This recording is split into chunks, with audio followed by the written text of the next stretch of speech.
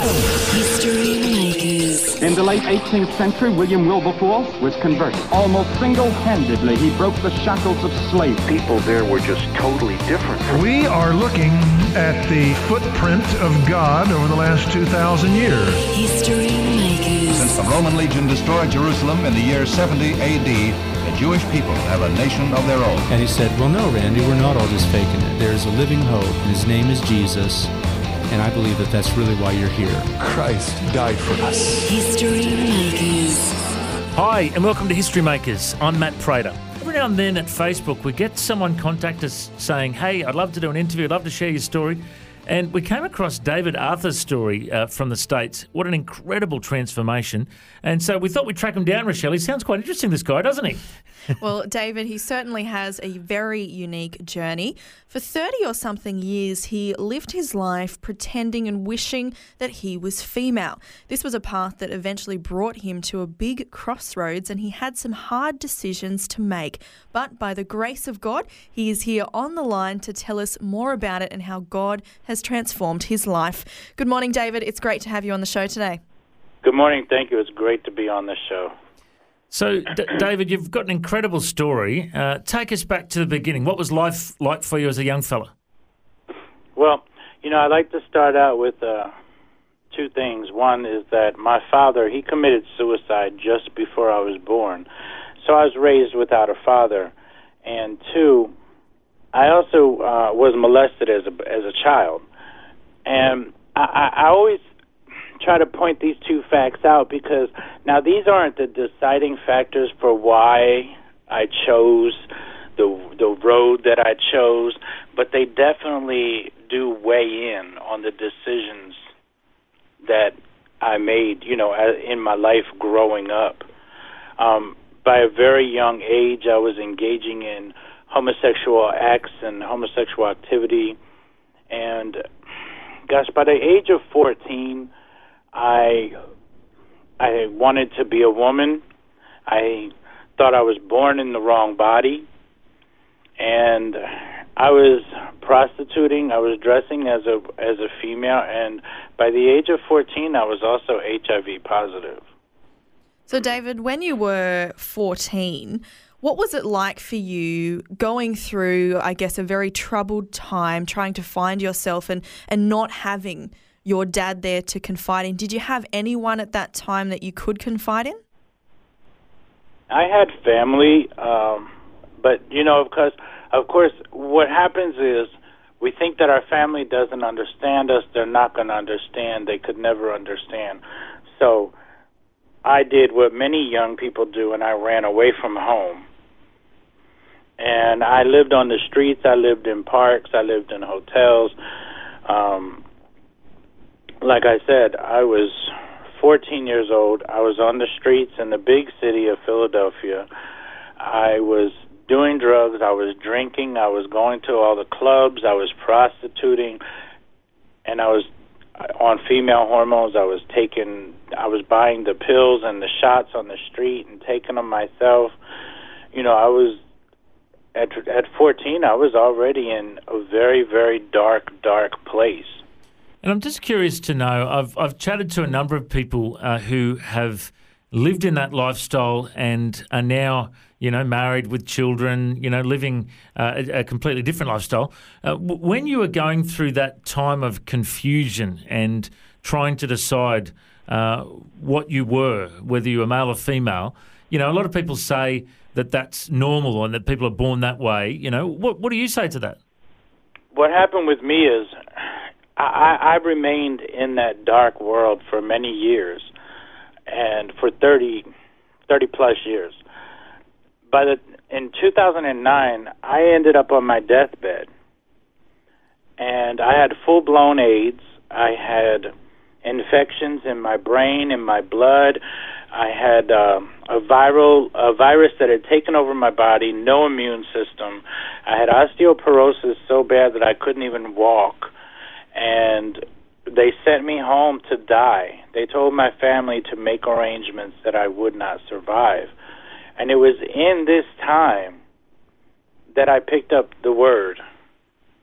And I actually started reading it, and I started just giving everything that I had to reading His Word and to praying to God, because there was two things that I was sure of when I went on to my deathbed. One was that I was afraid to die, and two was that I did not want to go to hell. I was sure of those two things. And so upon reading the Word, and I just started getting all of these, for lack of a better word, revelations. You know, it hit me that homosexuality and transgenderism is an addiction. As soon as I saw it like that, it was so clear and easy for me to say that I can put this down and walk away from it, just like I did drugs, just like I did alcohol, just like I did gambling. It was no different.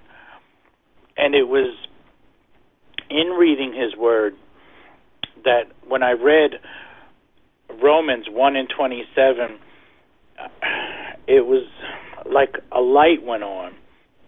In Romans 1:27, it says, "And likewise the males also, forsaking the natural use of the female, burned in their lust for one another." And so that verse right there told me that not only is it sinful, but it's unnatural. So it goes against everything that God created and intended us to be. You know, and it was just the gospel alone, and just verses like this, it was like a smack upside the back of my head every time I read a verse like this, like, wake up. And I can say that I begged, and I believed, I repented, I begged for forgiveness, and I just begged Jesus. I said, please just rescue me. Rescue me. Just save my life. And at that point, I realized that I was no longer afraid to die. And better yet, I knew that if I did die, I wasn't going to hell. And from that moment on, my health just started to improve within months. And we're talking maybe 2 to 4 months. I was up. I was walking around. I was moving around. My viral load was undetectable. My immune system was back full force. They had no explanations for me about how the infections just disappeared, why my immune system came back so quickly, why anything. And I kept telling them, it's God, it's God, it's God, but they didn't want to hear that. So we made a big move, and when I moved to where I am now, which is in the state of Maine in the U.S., they did a bone density test, and they said, David, you know, it's just not possible that you could have ever had osteoporosis because your bone density is fine. There's nothing wrong with it. They said somehow somebody must have gave you a misdiagnosis, or they got the tests mixed up, because you could have never had osteoporosis.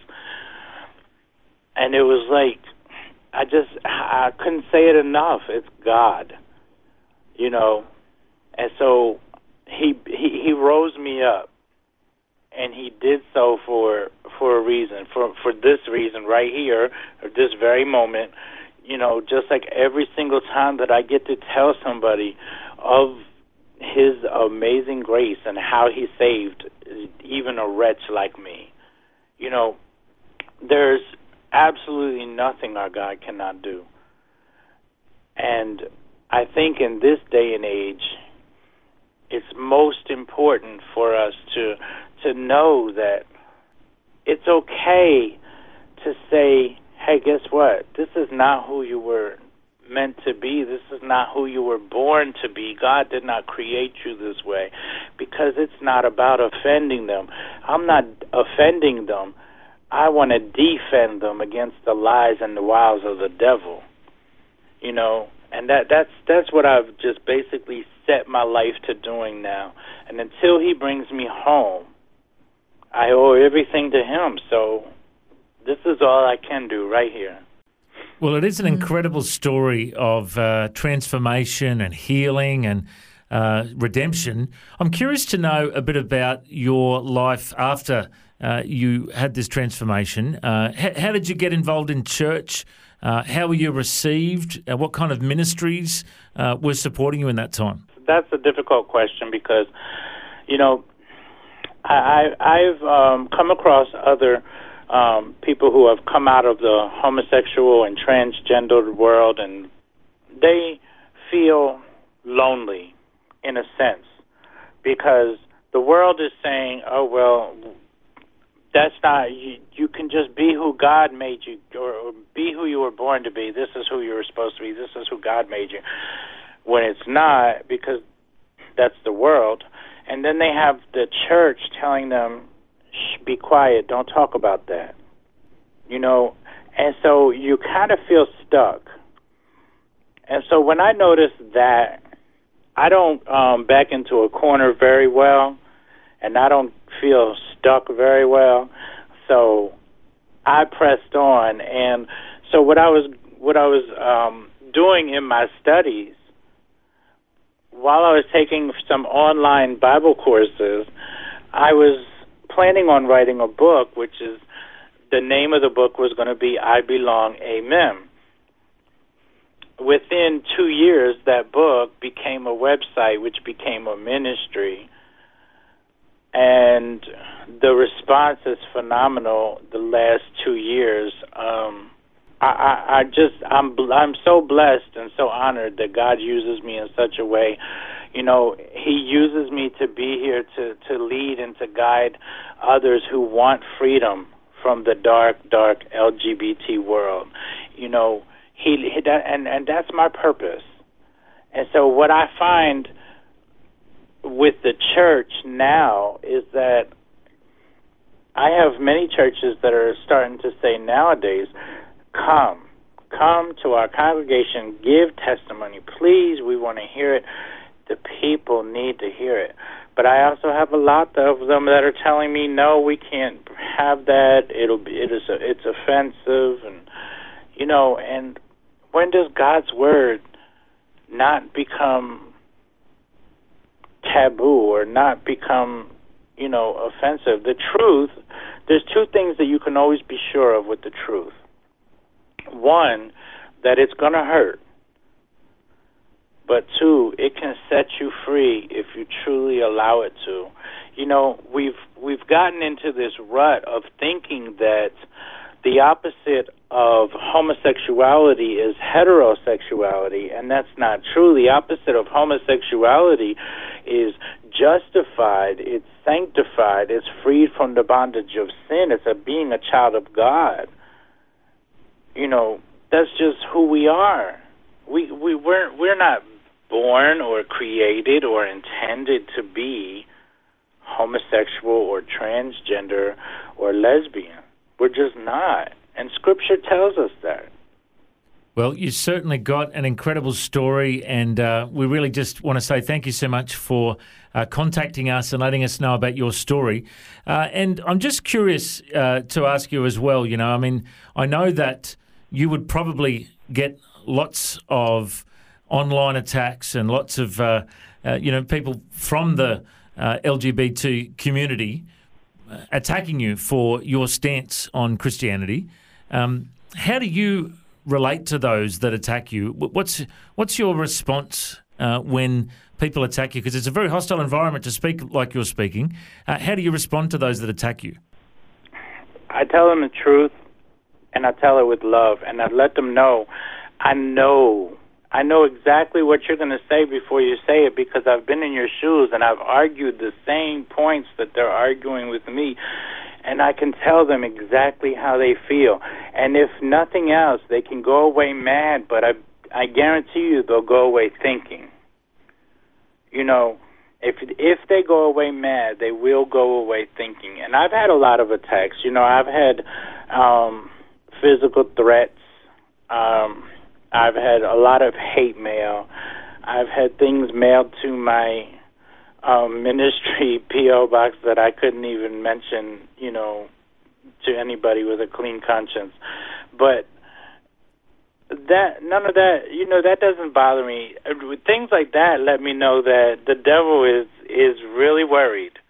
You know, the devil is very, very upset right now because the things that he has worked many, many years to build up are starting to crumble because there are people rising up. There are people, God is rising up out of the miry clay, and he's pulling them up out of the cesspools of this world only to put them in place, and he's doing so strategically, and the devil is very worried. You know, my whole goal is God's truth in love and with compassion, because I truly know what they feel. I truly know how they feel. I know what they're thinking. And I want them to know that I truly do love and care for them.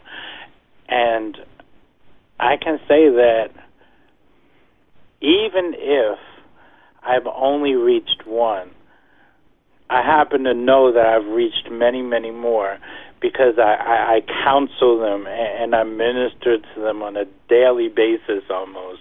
And so I know, you know, where they're at and where their heart is at and where they're striving to get. And so, but even if I just reach one,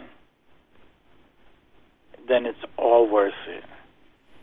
Well, David Arthur, thank you very much for your time today, and it's certainly clear to us that your journey is an inspiration, and dare I say, God had you in his plan from the very beginning to do exactly what you're doing today. So we really pray and hope that I Belong Amen Ministries will continue to thrive and help many, many different people and families and communities and churches deal better with these situations, and to help draw people back to the true light that we have in Jesus Christ. Thank you again for your time today, and if people want to connect with you, the website ibelongamen.com, is that the best one?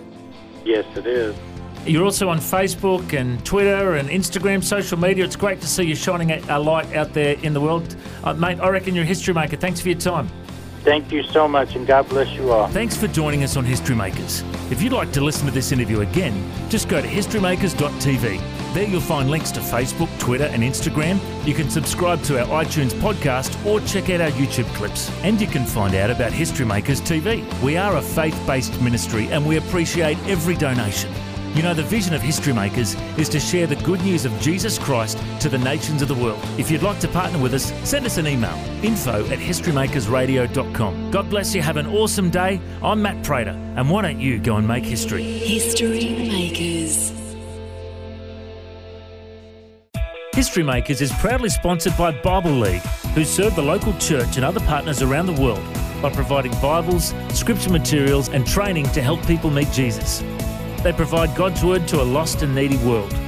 Bible League plants Bibles in prisons, among persecuted Christians and in poor nations, bringing the love and light of Christ into many people's lives around the world.